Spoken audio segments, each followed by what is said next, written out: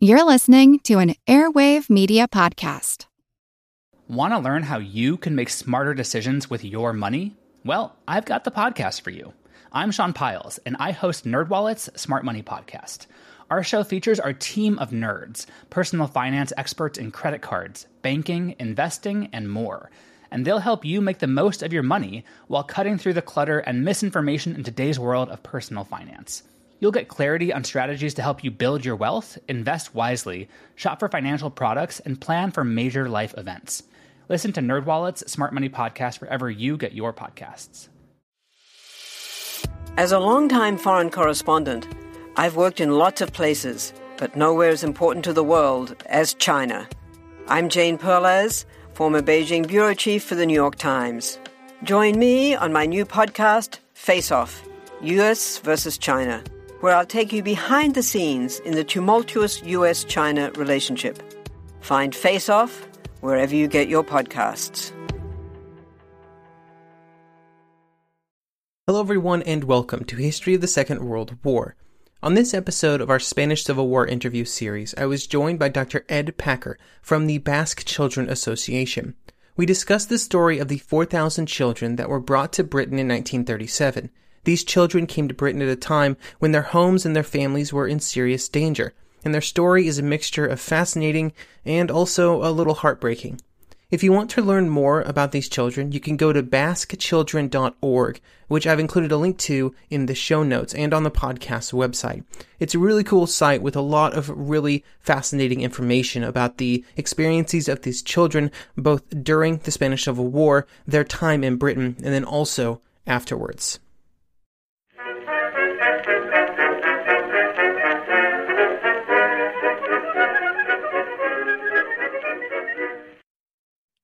Hello, everyone, and welcome to the Spanish Civil War interview series. Today, I'm joined by Dr. Ed Packard, a trustee for the Basque Children Association. The association was started in 2002 with the goals of remembrance and education about the 4,000 children who came to Britain from Spain in 1937. Dr. Packard, how's it going today? It's going quite well as could be expected in 2020. As a historian based in Britain, we're facing up to another lockdown from Thursday. But other than that, it's good that at least the sun's shining today. Excellent. Good to hear. Okay, so we are here today to talk about the Basque children. Now, these were Spanish children evacuated from Spain, and it seems like many of them were very young. What were the age ranges of the children that we're talking about today? Essentially, it's children between the age of 5 and 15. 4,000 boys and girls between the age of 5 and 15. Now, the campaign to bring the Basque children to Britain began in the aftermath of the Guernica bombing on the 26th of April, 1937. And a couple of days after that, owing to public pressure, the government agreed to allow some children in. By the 15th of May, that had become a firm commitment to allow 2,000 children in, aged between 6 and 12. And then a couple of days later, partly because one of the organisations that was pressing for the children to be allowed in was really concerned. It's quite a racist concern in some ways. They were concerned about what would happen to older girls if the city of Bilbao fell to the rebels, General Franco's rebel troops, who were predominantly from Morocco. And they worried what would happen to the older girls if that was the case. And so on the 17th and 18th of May, the government said they'd allow 4,000 children in. So they doubled the amount, and they would be aged between 5 and 15. So they went from between 6 and 12 to 5 and 15, although most of them were somewhere in the middle. There were very few at the two extremes. Now, it's worth also pointing out that the ship that brought the children to Britain sailed on the 21st of May from the port of Santurce near Bilbao. And so this was quite a rapidly changing set of circumstances. So Guernica is the 26th of April. The children arrive in Britain less than a month later. And the people organising, both in Bilbao and in Southampton, where they arrived, they initially thought they were going to get 2,000, and then less than a week before they arrive, it's going to be 4,000. I bet there was a bit of scrambling to make that work. There was. Where the children first were taken to was a place called North Stoneham, which is just outside Southampton, and a farmer had offered his field a large field for the children to stay in, and it was essentially a campsite. There were 500 tents for 4,000 children, and to be honest, conditions got pretty unsanitary there quite quickly. It was only meant to be a temporary accommodation. I suppose as well, while we're thinking of numbers, 4,000 sounds like a lot of children. And if you look up photos of the children arriving, they arrived on an old liner called the SS Havana, which was not designed for 4,000 people. And if you see video footage or still photographs of this ship arriving into Southampton, it looks absolutely crammed, and it does look like an enormous amount of children. The main historian of the Basque children, a man called Adrian Bell, he's written that this was the largest single influx of refugees into Britain, and they were pretty much all children. They were accompanied by some adults. They weren't accompanied by their parents. That wasn't allowed. Much like the Kindertransport the following year, which began the following year. But it's worth putting this into some kind of context, because in the Spanish Civil War, there were over 500,000 people who left Spain, in many cases permanently to various countries in Europe. And just amongst the Basque children in 1937, there's around 20,000 children who leave, and most go to France. France takes the vast majority. 4,000 come to Britain, others go to Belgium, Denmark, Mexico, the Soviet Union, and Switzerland. So I think it's worth putting that into context too. Excellent. So these children, they come to Britain, and the government allowed them. Obviously, they had to have government permission to get into the country. But my understanding is that this was not a government-funded program or a government-funded project. So how was support raised to kind of fund these children coming and supporting them, and how was the effort coordinated? Well, I think there's a few sides to that. I think it's first of all worth concentrating a little bit on why the government's attitude, why the government weren't sponsoring this program, and in fact the government were quite hostile to the idea, and that needs to be put into context as to Britain's policy towards the Spanish Civil War, which, as I'm sure you've discussed on other podcasts, it was in line with appeasement. It was a policy of non-intervention. The idea for the British government was, if the other powers of Europe didn't supply the Spanish Civil War or didn't choose a side in the Spanish Civil War, the conflict would die out through lack of supplies and such like. And then Britain didn't want the situation in Spain to escalate to a general war. But when the Spanish Civil War broke out in July 36, the Basque country was loyal to the Republic. If you look at a map of the Spanish Civil War when the Civil War breaks out, the vast majority of Republican territories in the south and the east, but there's a strip of territory in the north, which is kind of separated by the rebel territory, which includes the Basque, which includes a large amount of the Basque country, including the industrial centre of Bilbao. Quite important for a war effort.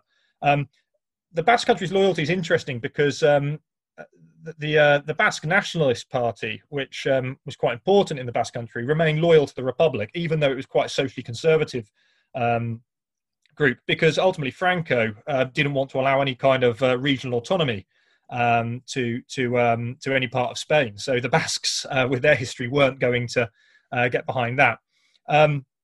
So in March 1937, Franco's forces invade the north, and they do this with the two classic kind of weapons of total war: a blockade by the navy to try and starve the population, and bombing by German and Italian aircraft, most famously Guernica. So Guernica, the bombing of this market town, which was reported on in the Times. The journalist George Steer wrote a famous article outlining what had happened in Guernica, and obviously to British public opinion, knowing what was going to come in the next war, already kind of knowing that the next war would involve kind of bombing of cities. This caused widespread outrage, and also these bombings and the blockade exacerbate an internal refugee crisis. So Bilbao is getting full of hungry people who are also being bombed. Bilbao is bombed regularly as well. And so this is where the kind of the effort to kind of bring the Basque children to Britain begins. A lady called Leah Manning, who was a former MP for the Labour Party, arrived in Bilbao just before Guernica, and she was trying to arrange an evacuation of children through her her then role as a representative of the National Joint Committee for Spanish Relief, which was a non-governmental organisation which had sprung up in the towards the end of 1936, because in response to the Spanish Civil War, lots of British people, lots of groups in Britain wanted to do something to help the Republic, or the other side, or the rebels to a lesser extent. A lot of groups had sprung up to try and offer aid to particularly civilians who were suffering as a result. And a lot of these were kind of grassroots and disorganised. So the National Joint Committee was a kind of umbrella for a lot of these groups. And so Leah Manning's in Bilbao. She starts sending, particularly after Guernica, these urgent telegrams back to London. The British consul in Bilbao, Michael Ralph Stevenson, is also advocating for an evacuation of children as well. And the National Joint Committee is campaigning in Britain. And this is what forces the British government to kind of accept, in principle, the admission of some children. And so the government accepts the children, but it doesn't approve. It doesn't approve of them. A number of figures in the government, a number of figures in the civil service, including the Prime Minister Stanley Baldwin, express misgivings. Franco and his supporters in Spain and Britain also were highly opposed. And the government was concerned to maintain the non-intervention pact. The British ambassador to Spain, a man called Sir Henry Chiltern, he argued that if you took children away from Bilbao and took them and let them go into Britain, you would be undermining non-intervention, because you'd be removing what he called useless mouths. In other words, the Republican side had to feed these children. If you took them out of the war zone, you could feed your soldiers instead, and it would be and that would not be in keeping with non-intervention. So kind of horrific kind of view, it's really. Not very pleasant at all. No, but the government had to relent because of the public outcry. It's a very rare example of where kind of public opinion forces a change of policy. But the government, as you say, they don't sponsor this program. They allow the children in, but they have very strict instructions. So to kind of maintain the facade of non-intervention, they say the children should be selected from all creeds and classes without distinction of political attachment. So in theory, the idea was that you should take a certain number of children from each of the main kind of political groups in the Basque country, if their parents identified as such. In practice, it was quite easy to get around that, and it was particularly kind of socialist parents who were eager to get their children out of the Basque country at that point. The other condition was that these children should be repatriated as soon as conditions permitted, and that became controversial later on. And the other condition was that the National Joint Committee would have complete responsibility, financially and otherwise, for the children. In other words, the National Joint Committee for Spanish Relief would not just be responsible for raising money to look after the children, but would be responsible for organising the accommodation, education, and everything else that comes with looking after 4,000 children aged between 5 and 15. The government specified that by allowing these children in, the National Joint Committee was committing to raising 10 shillings per child per week. And 10 shillings in 1937 would have been roughly £25 today, or around $30 today. Although I'm aware by the time the podcast goes out, the pound-dollar exchange rate might be in turmoil, but who knows? In any case, the effort was coordinated not by the National Joint Committee, because once it became clear the children were coming, official representatives of the Labour movement in Britain and the Catholic Church in Britain said, we want to get involved, we want to help look after these children. But they refused to cooperate directly with the National Joint Committee, because the National Joint Committee was willing to work with communists. So kind of the wider politics of this wider European civil war come into play at this point as well. So on the 15th of May, and again, think about how quickly this is all happening. The 15th of May, the children arrive in just over a week. 15th of May 1937, a Basque Children's Committee is formed, which enables the participation of the church, the Catholic Church, and the Trades Union Congress. The NJC, the National Joint Committee, do wield a strong influence over the new committee. Its members are in important positions within the Basque Children's Committee. But nonetheless, the Basque Children's Committee is designed to be this very broad, overarching humanitarian organisation, trying to avoid political divisions. But by the time the Basque Children's Committee had been formed, there was already a national fundraising campaign underway. This began in earnest at the start of May 1937. So a week or so after Guernica, a few days after the government have said we'll allow some children in, a letter appears in the Times newspaper. It's an avowedly non-partisan, it's a humanitarian letter, which is asking for donations. And people from a range of political backgrounds sign this letter, including Catherine Stewart Murray, the Duchess of Atholl, who was a Conservative MP who chaired both the National Joint Committee and the Basque Children's Committee.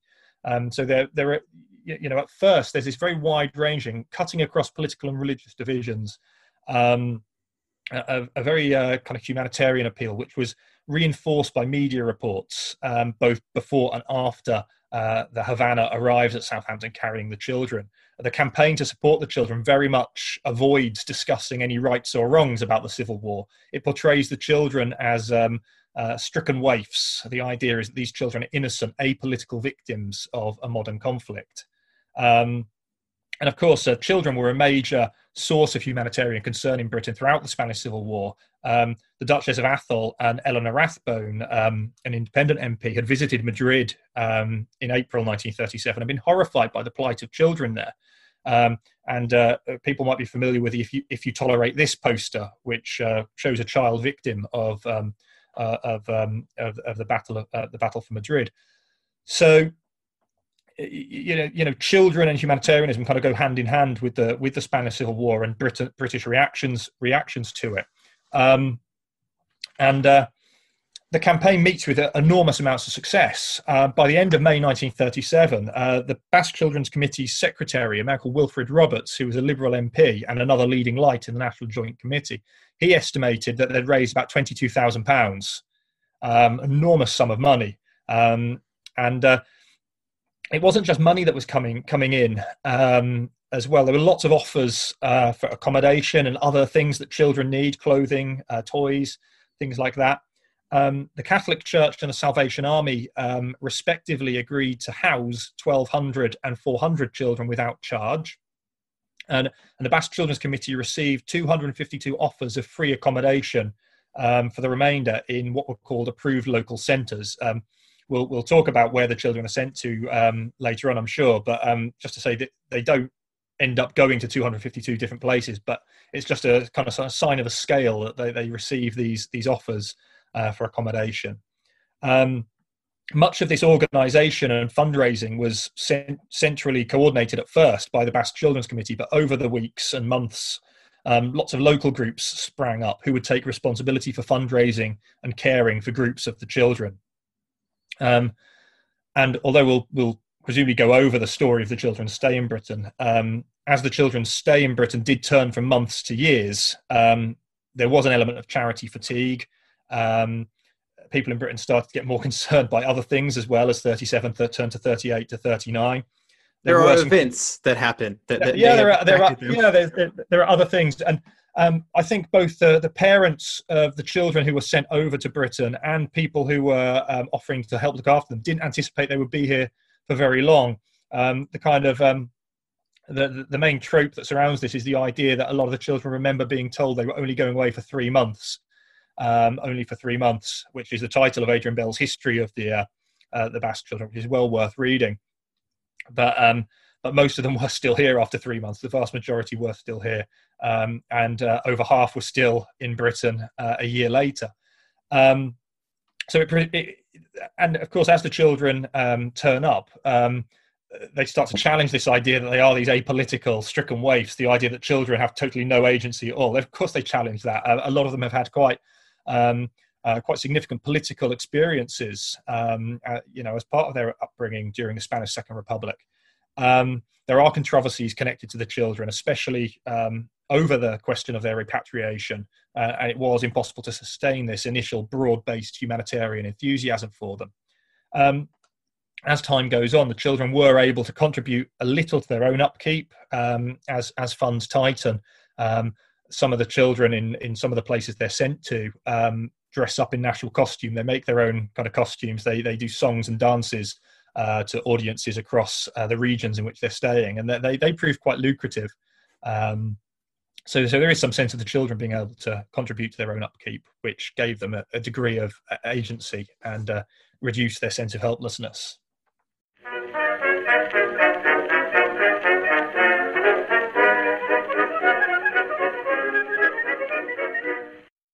Want to learn how you can make smarter decisions with your money? Well, I've got the podcast for you. I'm Sean Piles, and I host NerdWallet's Smart Money Podcast. On our show, we help listeners like you make the most of your finances. I sit down with NerdWallet's team of nerds, personal finance experts in credit cards, banking, investing, and more. We answer your real-world money questions and break down the latest personal finance news.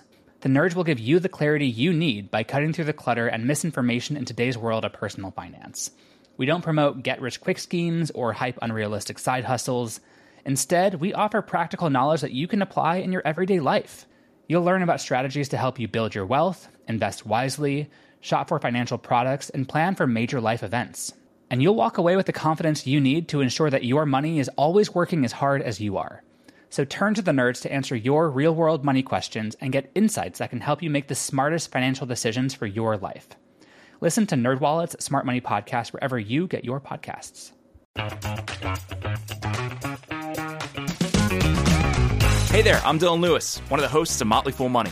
Each weekday on Motley Fool Money, we talk through the business news you need to know and the stories moving stocks on Wall Street. On weekends, we dive into the industries shaping tomorrow and host the experts, authors, and executives that understand them. Tune in for insights, a long-term perspective on investing, and of course, stock ideas. Plenty of them. To quote a listener, it pays to listen. Check us out and subscribe wherever you listen to podcasts.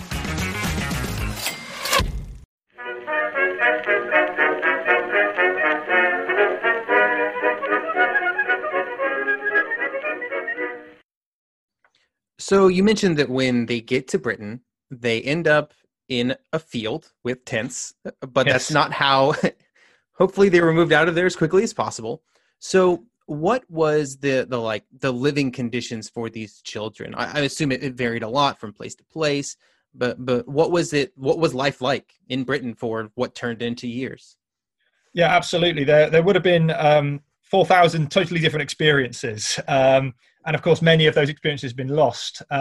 Thankfully, partly through the work of the Basque Children's Association that you mentioned at the beginning, we've been able to capture more of these stories from the children in their older ages. But they were dispersed from North Stoneham between May and September 1937. They were sent to locations across the country. So some children ended up staying in that field for from May through to September.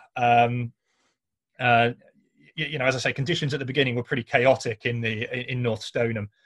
Things did as with anything, kind of the adults in charge started to learn how to do this. For a lot of people, this was the first time anything like this has happened, or they've been involved in anything like this. So they had to kind of sometimes make it up as they went along. But order was gradually installed at North Stoneham.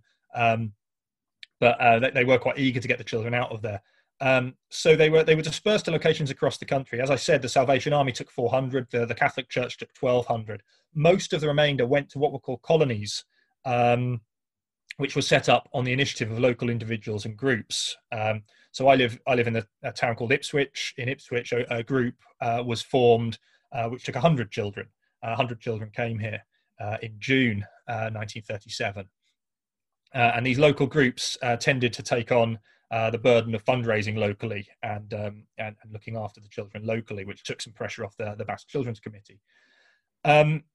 We don't know exactly how many colonies existed. That's still debated. Lots of kind of local history groups kind of do research into the Basque children and help us kind of get a sense of the different places they went to. But approximately 70 to 90 colonies existed at various times and places across England, Scotland and Wales.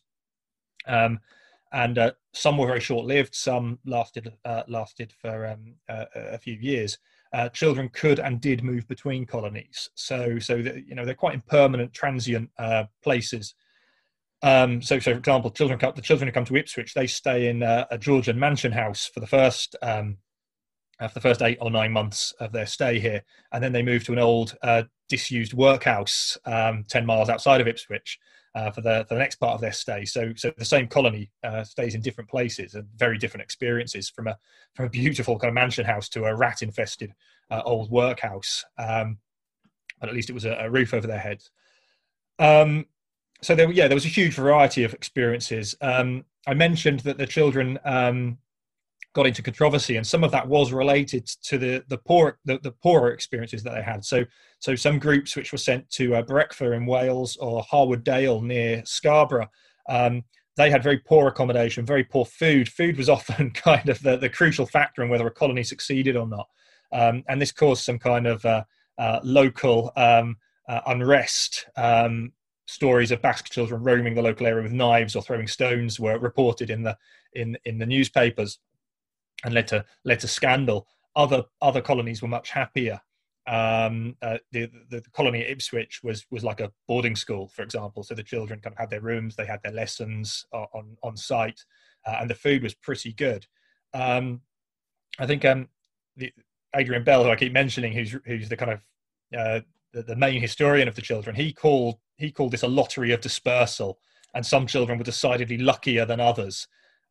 So the children who went to Cambridge, for example, were greeted by several hundred people welcoming them at the railway station, which is quite touching. Same with the children who came to Ipswich; they were greeted by a crowd at the railway station. But there were sometimes more problematic relationships with local communities. In Margate, this is often kind of described as the horror story of the colony experience. Margate, which is a seaside town in Kent, the children often went cold and hungry in a disused and dilapidated schoolhouse. There wasn't much order in the colony. The kind of the people in charge didn't implement much sense of purpose. There was a lot of bullying and not enough staff. So that was problematic, and the BCC sometimes had to step in to deal with problems. But at the same time, the BCC couldn't afford to be choosy at times. It had to kind of take what it could get sometimes, particularly later on.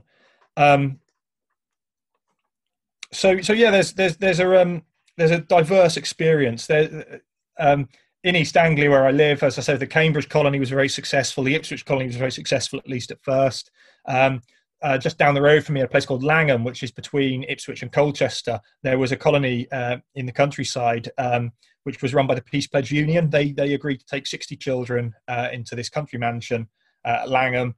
It was financed entirely by Peace Pledge Union members and its sympathisers making donations. And that colony was, by all accounts, wonderful. The education was superb. The children wrote and published their own magazine, of which copies survive, so we get a sense of the children's voice.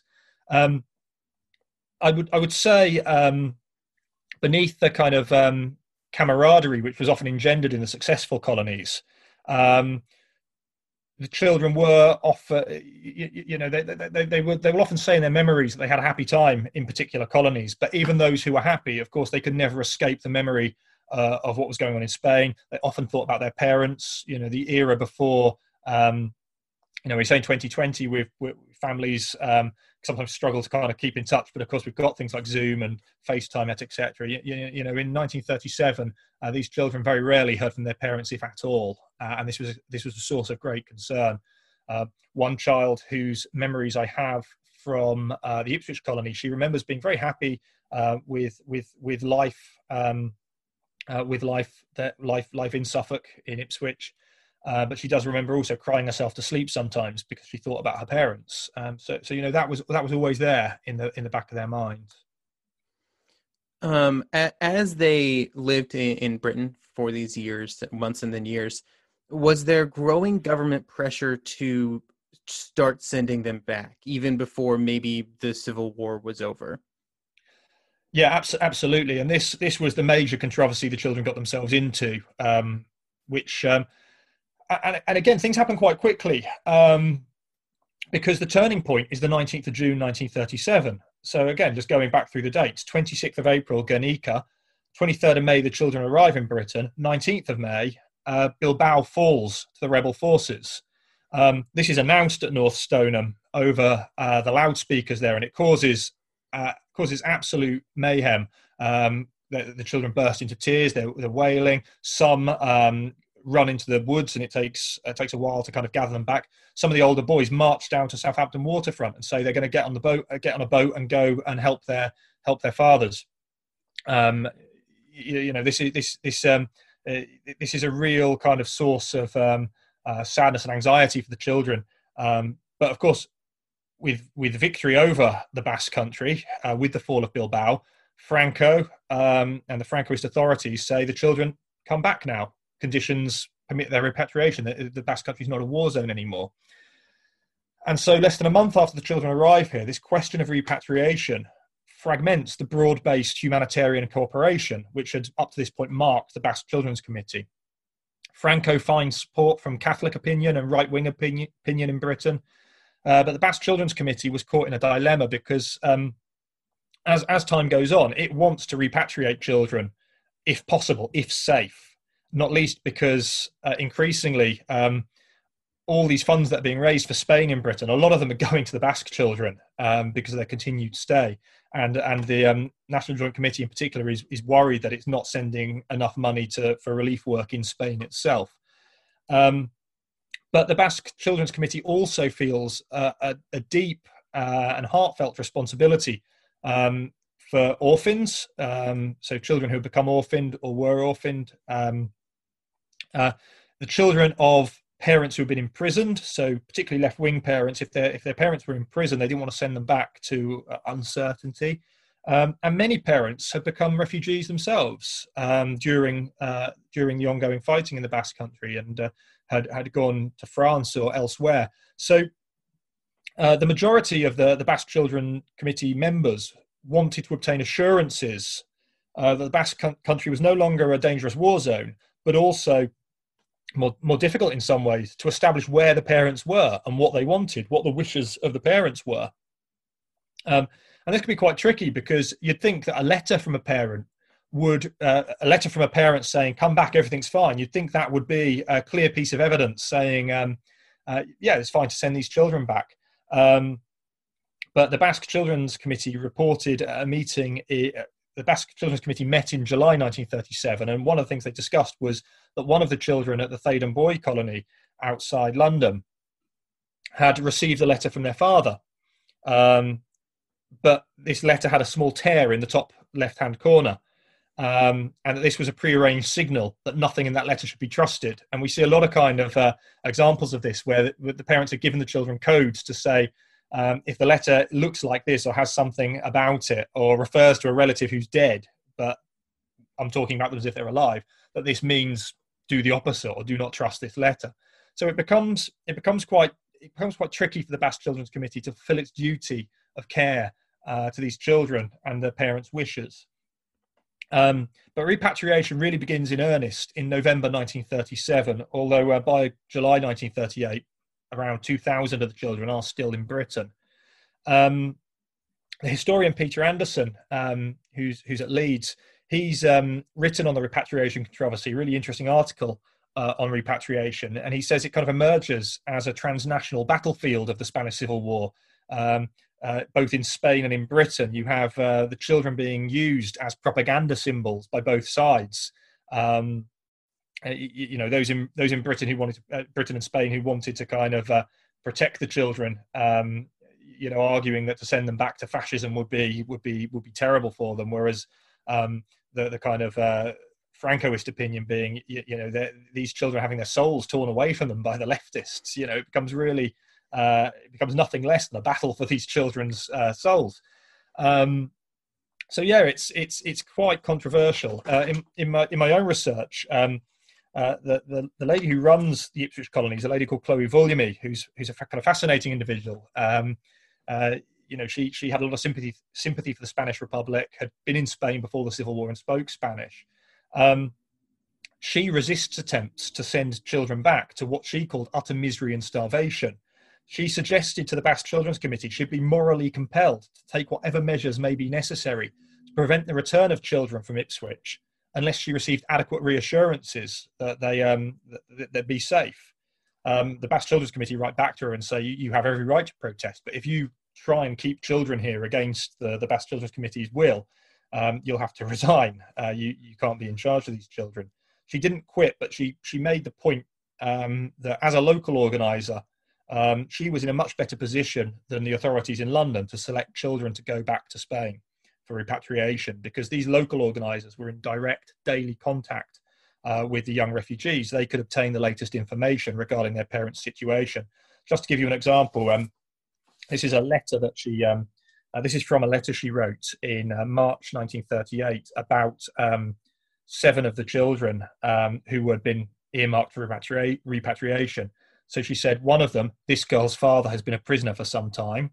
Another, the mother is in Bilbao, but never speaks of the father. Another, last letter from father received last June. Another, these children receive letters, but parents constantly urge them to stay in England as long as possible and not to go back to Bilbao. Another, father is believed to be a prisoner, and another has had no letter since December. So she's writing about her knowledge of these 7 children and what their parents want, or whether their parents are even in contact or not. It's not clear if these complaints directly influenced the Basque Children's Committee, but out of these 7 children, only 2 were repatriated immediately. 2 went to Spain a year later. Another made the journey in 1940, and 2 stayed permanently in Britain. So, repatriation was a really emotive and very difficult question, both for the Basque Children's Committee, the people who were looking after the children around the country, the children themselves, and of course their parents. You mentioned a lot of concerns about repatriation in bad circumstances. Do we know if any of those concerns proved to be accurate? Yeah, again, the experience of children who went back to Spain is varied. And again, you could tell a different story for every child who went back. The Basque Children's Committee received reports of children who had been returned only to end up on the streets without their families. Many who recalled their experience later in life recalled that they'd returned to difficult or terrible times under the Franco dictatorship. One recalled as they kind of went back into Spain, it was strange to suddenly hear Spanish spoken everywhere again. Another said that everyone who stayed in Britain was better off than if they'd gone back to Spain. So a lot of the material that I've seen suggests that it wasn't necessarily a great experience to go back to the Basque Country. Of course, it was immediately post fighting. For many of them, it was quite traumatic to go back to a dictatorship, especially if their parents had been politically opposed to Franco. That could make things very difficult. Parents who've been imprisoned or lost their jobs as a result. But in other kind of memories I've read, sometimes the children say they went back to Spain and it was hard, but life went on, and they were back with their families and had families of their own as they entered adulthood. And it's worth pointing out that some who remained in the UK in their later life or went elsewhere often reflected that while they were happy in the UK and while they'd had happy lives in the UK, they wondered what life could have been like if they'd have stayed in Spain, and often continued to miss their families. It was very difficult if they weren't repatriated. It was very difficult to see their families again, especially in the immediate kind of aftermath of the Spanish Civil War. Often they wouldn't see their parents until the 50s or beyond, and those trips are quite interesting to read reports of how threatened these children who had kind of grown up in Britain in a democracy felt when they went to Franco Spain. So you mentioned that there were still children left when an event occurs in 1939 that spools out into a war. So how many children were actually not repatriated before the war started, or were still in Britain maybe when the war ended? Yeah, there was still a few hundred in Britain when the Second World War broke out. From late 1939 through until the fall of France in May 1940, you'd still find groups of children assembling at Victoria Station in London. At this point, clutching gas masks, which the Basque Children's Committee had given to them for their return journey. So they're still kind of sent back across to France and then on to Spain up until May 1940. But what to do with those who weren't repatriated? Well, and what happened to them. The Basque Children's Committee started to think about the older boys and what they would do. They were kind of coming of age. In May 1939, they realised there were about 150 boys who were aged between 14 or 18 who were unlikely to be repatriated because of their parents' situations. And so they kind of cooperated with the trade union movement to establish the Basque Boys Training Committee. And this was designed to provide these children with an agricultural or industrial education so that they could be able to kind of support themselves, whether they became British citizens or whether they moved on. And there were certainly openings for a lot of these boys during the Second World War effort. A lot of older boys took jobs in things like engineering and agriculture and the building trade, and some signed up to serve in the RAF, the Navy, or the Home Guard. That commitment to fight fascism still burned quite strongly in those who hadn't returned. There also remained a substantial number of younger children who were too young to work, who remained dependent on adult care and supervision. By June 1941, the Basque Children's Committee still had responsibility for 148 children under 14. And so there's still a handful of colonies operating in the Second World War, although they really struggled for funds in this period. So there were 6 colonies left in 1943 by 1943, and only 2 by 1944. The colony at Cosholton was the last one and survived post-Second World War until it had finished looking after the last of the youngest children. Ultimately, around 250 of the 4,000 never went back to Franco Spain, or at least settled permanently outside. Many of them stayed in Britain. And as I said, some do make these poignant and dangerous visits back to Spain under the dictatorship, but they do choose to make their lives elsewhere. One of the Basque children I've been fortunate enough to meet, a man called Packard Robles. He's in his 90s now, and he was one of the children who came to Ipswich. And he came back to Ipswich a couple of years ago for the first time since the 1930s because a plaque was unveiled at the site where he stayed. And he's remarkable. His memories are very interesting. But he said, "I don't feel Spanish in Spain. I feel like a foreigner. In England too, I feel like a foreigner. As evacuees, we had our national identity taken away from us. It was stolen from us." So in a lot of the memories you see similar reflections about, gratitude for the sanctuary provided in 1937, but also this sense of, childhood being a very important formative experience and missing out on family, missing out on education, but also this kind of broader sense of who are you, in terms of national identity. So it's quite interesting. So can you talk about the Basque Children Association, which is and what its kind of mission is, and what it's doing to help educate people about the experiences of these children? Yeah, certainly. I mean, as you said, it was set up in 2002. It was set up by people who were connected to the experience of 1937. So Natalia Benjamin, who founded, who was one of the co-founders of the association, she was the daughter of teachers of the children, both a Spanish teacher, her mother, and an English teacher, her father. And her father actually lived and worked in Ipswich. So I feel like I'm living in this kind of centre of kind of Basque children activity in some ways here in Suffolk. So Natalia was very concerned that as the children got older, and unfortunately, of course, as they reach old age and die, their memory was being lost. And so, together with Manuel Moreno, who is the son of one of the children, and they set up this association to kind of collect and preserve materials. And so the Basque Children's Association has itself built up quite a large archive of testimony and other materials relevant to the Basque children's story. And the association in recent years has formed quite a good link with the University of Southampton archive service, who hold the archive of the association, as well as other materials connected to the experience of the children. So it's quite nice that Southampton continues that connection with the children, and the association is involved in various events in Southampton.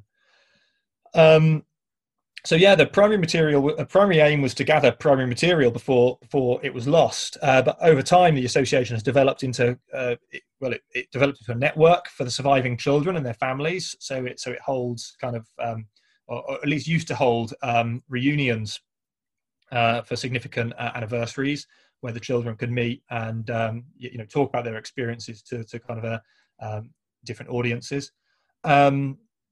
It's increasingly been involved in commemoration activity. One of the things I mentioned that we were involved in an event to put a blue plaque up, not an official blue plaque, but something that looks like a blue plaque on the kind of Ipswich colony. In fact, we've now put one up on both of the colonies that operated near Ipswich. And throughout the country now, there are these plaques commemorating where the children stayed, which is quite nice, because people can walk past what look like very ordinary buildings sometimes and see, something remarkable happened here. There's one, for example, every time I go to Cambridge, I go on the train, I get off the train, and you only have to walk a few steps, and there's a building there where the children stayed, and there's a plaque on it there. So we do commemorative activity. We do educational work. So we talk to schools, local history groups, things like that. We run a very increasingly populated website, a website full of information, which can help to spark further research. Hopefully, we hope people will look at it and think, kind of, well, can I look into my local area more and contribute to this history? The website's well worth visiting. That's basquechildren.org. You can subscribe to our newsletter as well. Unfortunately, we haven't, of course, had many events this year, but hopefully when things return to normal, we'll be doing things all over the country again. We increasingly have links with the Basque country itself. We have a sister organisation now, the Basque Children Association, Euskadi, which spreads our work in the Basque country. And there's a lot of interest in the history of the Basque children there too. So yeah, we do a great deal. I've probably forgotten something, and I'll probably be told off by the other trustees for forgetting these things. But yeah, it's really good fun, and I think it's a really important history. It's one of those histories where when you kind of first say it to an audience of people, often people say, "I never knew about that." They might know something about the kinder transport, but the Basque children because I guess it was the beginning of this extremely busy period of history, and a busy period of history for child evacuees as well, because the Basque children are followed by the kinder transport. They're followed by wartime evacuees as well. Their history can become a little buried under all of this. So it's one of those kind of histories that's really nice to talk to people about, because it's something often that's quite new to them. And it's one that's still really relevant today. I mean, the question of child refugees hasn't gone away in Britain or anywhere else. So it's got lessons both good and bad, I think, for people to kind of draw upon this history. Thank you for joining me here for this conversation about this topic. I will admit, I knew nothing about this before reaching out to you 2 months ago, I think, or a month and a half ago. So thank you. No problem at all. Thank you.